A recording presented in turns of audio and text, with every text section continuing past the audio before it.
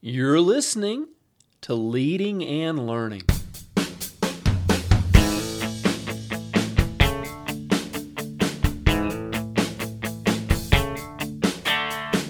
This is the place where we talk about practical leadership, theology, fitness, how to create winning habits, and so much more. My name's David Spell, and I'm a retired police officer, a pastor, a New Testament scholar, and a leadership coach. My goal on Leading and Learning is to help you live your best life. Thanks so much for joining us today. Welcome back to Leading and Learning. This is episode number 301, Understanding the Gospels, and we're going to be talking about Mark, the Gospel of Mark. And I'll just say up front, I'm a little bit biased because Mark is my favorite gospel, if it's possible to have a favorite.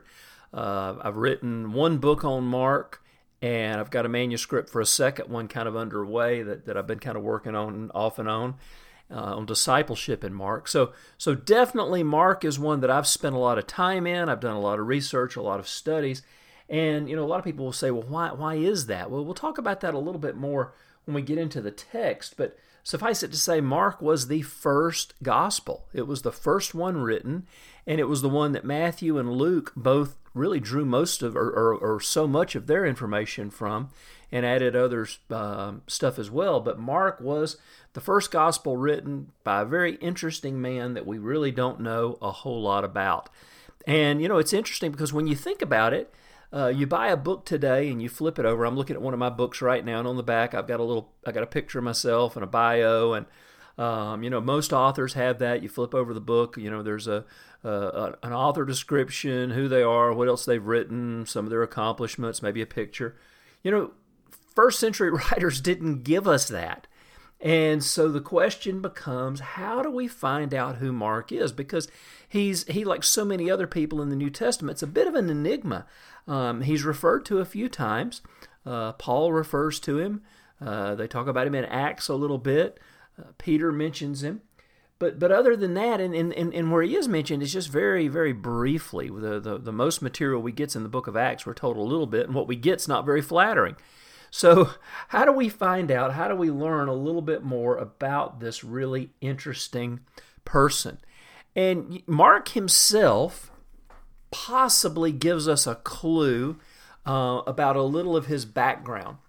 When you're reading through Mark and you get to chapter 14, this is where Jesus was arrested, and he's in the Garden of Gethsemane praying, and there's just this little snippet, just 2 verses, or actually 3, but this is Mark 14:50 to 52.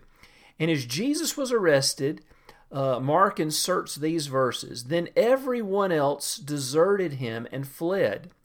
A young man wearing nothing but a linen garment was following Jesus. When they seized him, he fled naked, leaving his garment behind. Now, this is a fascinating insertion because it adds nothing to the story. In fact, it really doesn't contribute anything to the gospel at all, especially what Mark is trying to say, except maybe say something about Mark himself, because we do know the early church met at Mark's house. We find that out in the book of Acts. His house was a meeting place for the church, and many scholars think that Mark's house was where Jesus and his disciples celebrated the Last Supper before his arrest and crucifixion. So if that's the case, this gives us some fascinating insight, because Mark was a young guy.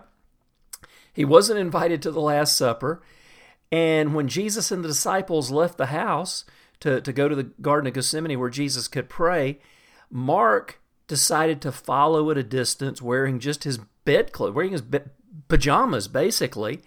And, one of the arresting soldiers or temple police saw him lurking in the shadows after they arrested Jesus and grabbed at him and managed to just grab his clothes, and Mark ran away naked. So fascinating little account of Mark's early life. If this is actually him, it tells us much. It tells us that obviously he wasn't a disciple, which we already knew, but he did have contact with the disciples.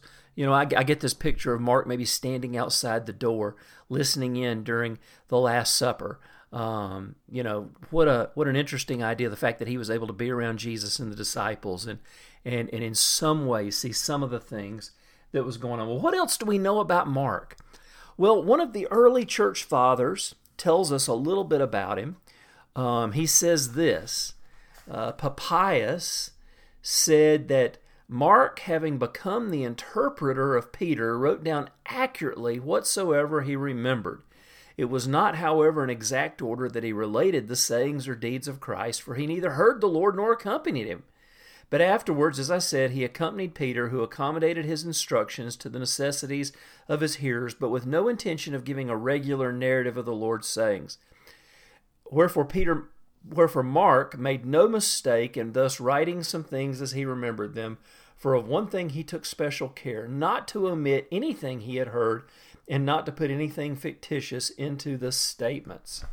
Well, this tells us so much about the Gospel of Mark, because if this is true, what the early church father said, and he wrote this in the early 2nd century, and if what he's telling us is true, then really the Gospel of Mark is actually the Gospel of Peter as written by Mark or recorded by Mark, because the sayings, the stories, the teachings, everything in the Gospel was recounted by Peter, and Mark wrote it down as he shared it. Now, obviously, Mark fashioned it and put it in the order that he wanted, and he really did a great job of assembling this incredible gospel.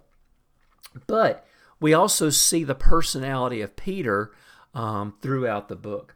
We also know about Mark's background. He accompanied Paul. Before he was with Peter, he spent time with Paul, and we can trace this together again from the church fathers. But we know that early in Paul's ministry, he and Barnabas, and Barnabas and Mark were related, probably cousins, and they went on a missionary trip, the first missionary journey. And Barnabas said, hey, let's take along my cousin. He can help us. He can carry our bags. He can make arrangements for us. He can, serve us in some way. But what we know is Mark deserted them early in the trip, and it infuriated Paul. It infuriated him enough that when Barnabas and Paul got ready to go on their second trip, Barnabas said, hey, let's take Mark along. And Paul said, no, he deserted us last time. And the argument was so great, we find out in Acts 15, that the two men split up. Paul went his way, he took Silas, and Barnabas went his way and took Mark with him. And, this is fascinating on so many levels. There's so much we could talk about this. The fact that Barnabas was that guy who gave people a chance. In fact, he had given Paul a chance when none of the other disciples wanted to have anything to do with Paul because he had been a persecutor of the church, and they thought maybe his conversion was just a trick to lure them in.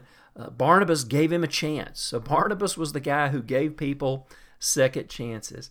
But later in Paul's ministry, he begins to, in his letters, he begins to refer to Mark again. And he says, listen, if Mark shows up, greet him, take care of him. And in Paul's last letter, 2 Timothy, he writes to Timothy and he says, listen, man, come visit me before I'm executed, essentially is what he's saying. And he says, and bring John Mark with you, for he is useful to me for ministry. So Paul and John Mark had worked out their issues. They had come full circle. And it wasn't long after this that Paul was executed. And sometime during this mix, John Mark went and began to serve Peter. And this is when he began to write down what Peter said. And this is interesting because we know that at some point, probably within a couple of years of each other, maybe even a shorter period than that, some scholars think they were executed during the same year, Peter was executed as well. Paul, the Roman citizen, had the easy execution of having his head chopped off, being beheaded. Peter was crucified. Some traditions say he was crucified by his request upside down because he wasn't worthy to die in the same manner his Lord had died. And John Mark was there with him. He was there assisting Paul at the end. He was there assisting Peter at the end. Somehow he got away. And we don't really know a lot of what happened later on. But what we do know, and again, this is from church history, later on, John Mark's ministry carried him to Alexandria, Egypt, as a missionary. He's said to have planted a number of churches there before being put to death for his faith. So this was a really interesting man in the early church. He wasn't an apostle, yet he was connected closely with the apostles, and he was the guy who, because Barnabas gave him a second chance, and he was able to work things out with Paul and his connection with Peter, he wrote the first gospel. So really, really powerful stuff there. And I would encourage you to check out my book, New Testament Snapshots. That'll be one of our resource highlights. But there's a whole chapter in there on John Mark and some other material that we just don't have time for here. So let's take a break here, and let me just go ahead and give you those resource highlights. The first one, as we said, is New Testament Snapshots. This is a fascinating look at 12 of the lesser-known characters in the New Testament. These are people that are kind of maybe hiding in the background. We don't really have a lot of information about them like John Mark. I mean, he gave us a gospel, but then we're given just little snippets here and there of his life, and we have to kind of put it together. And so, by all means, check it out. Click on the link. It'll take you to Amazon. You can read a chapter or so and kind of get a feel for it. But the second resource highlight is my book, Miracles in Mark. This was the second book I wrote, and this book actually goes and does an in-depth study of the text of Mark, at least in the sense of looking at the miracles and the supernatural things that Mark records. Mark contains more miracles, more supernatural things done at the hands of Jesus than any of the other Gospels, and there's specific reasons for that. And we'll talk about some of those in just a second. But looking at the reason Jesus did what he did and what did these miracles signify are very, very important. So Miracles in Mark is one of those books that's great for personal Bible study. It's great for group Bible study. There's discussion questions at the end of each chapter, and I know you'll really, really enjoy it. So click on the link and check it out. Well, all right, let's jump back in. We've talked about the background, or at least a little of the background of John Mark himself. Now let's talk about his gospel.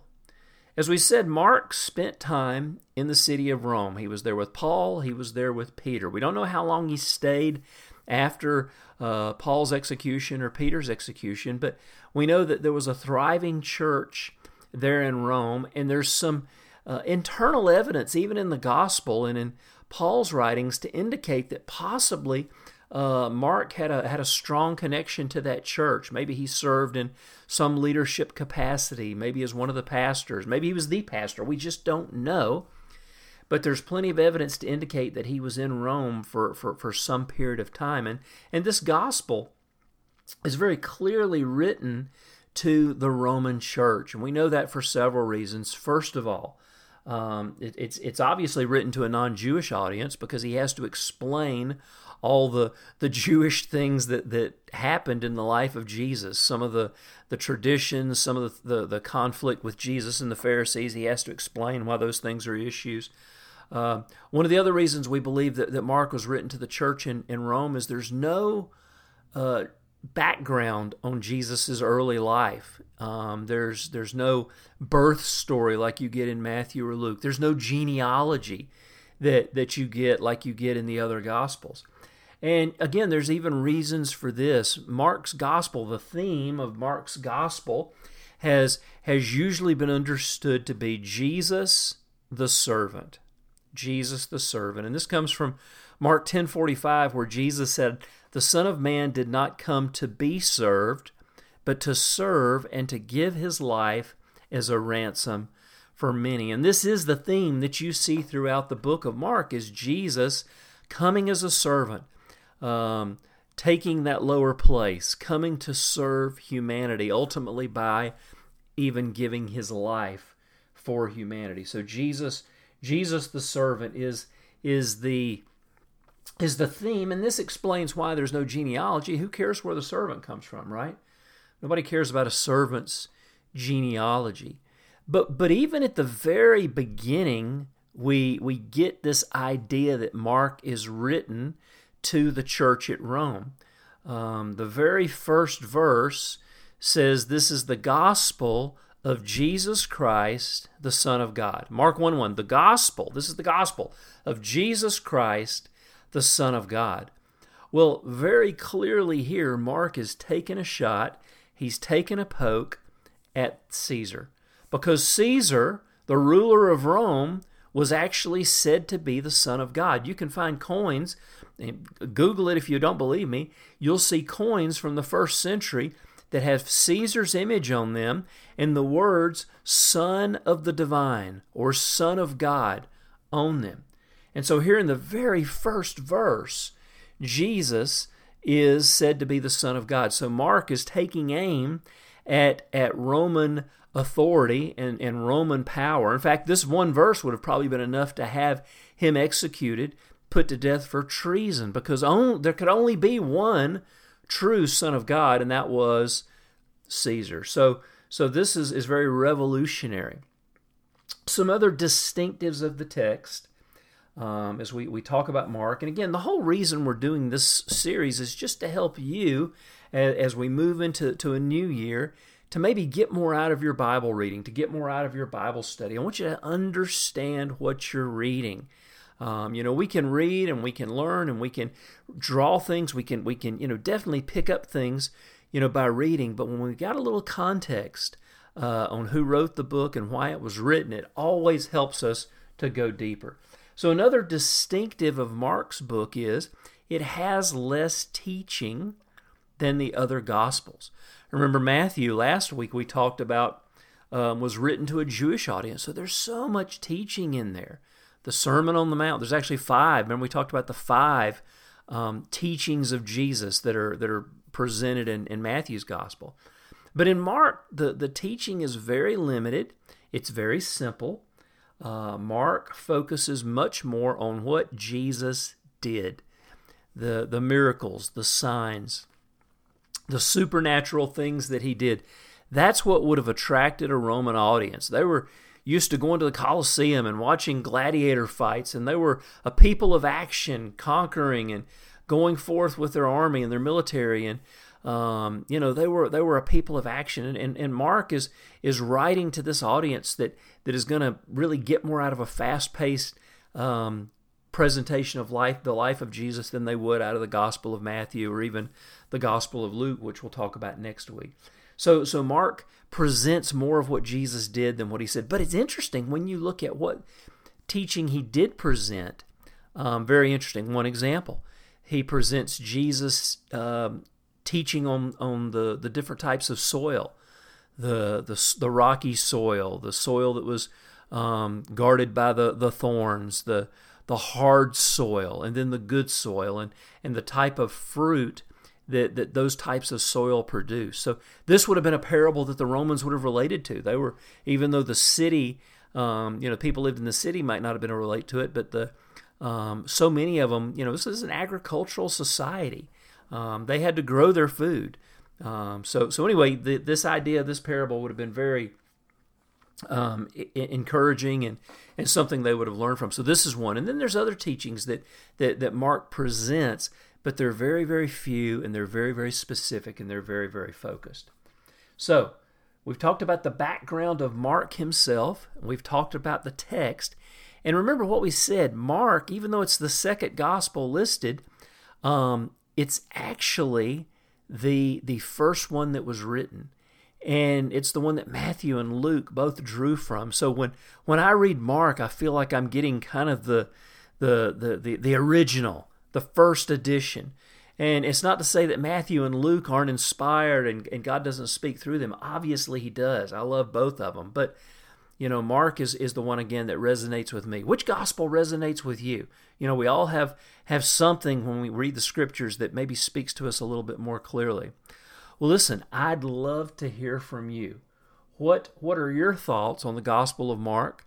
Let me know what your thoughts are. Let me know also which one's your favorite gospel. Let's talk about it. It's always fun to kind of hear what other people think. And let's keep the conversation going. You can leave me a question or comment at davidspell.com. While you're there, make sure you sign up to get my free newsletter so you don't miss a single episode. Well, friends, thanks for being with me, and we will see you next week on Leading and Learning.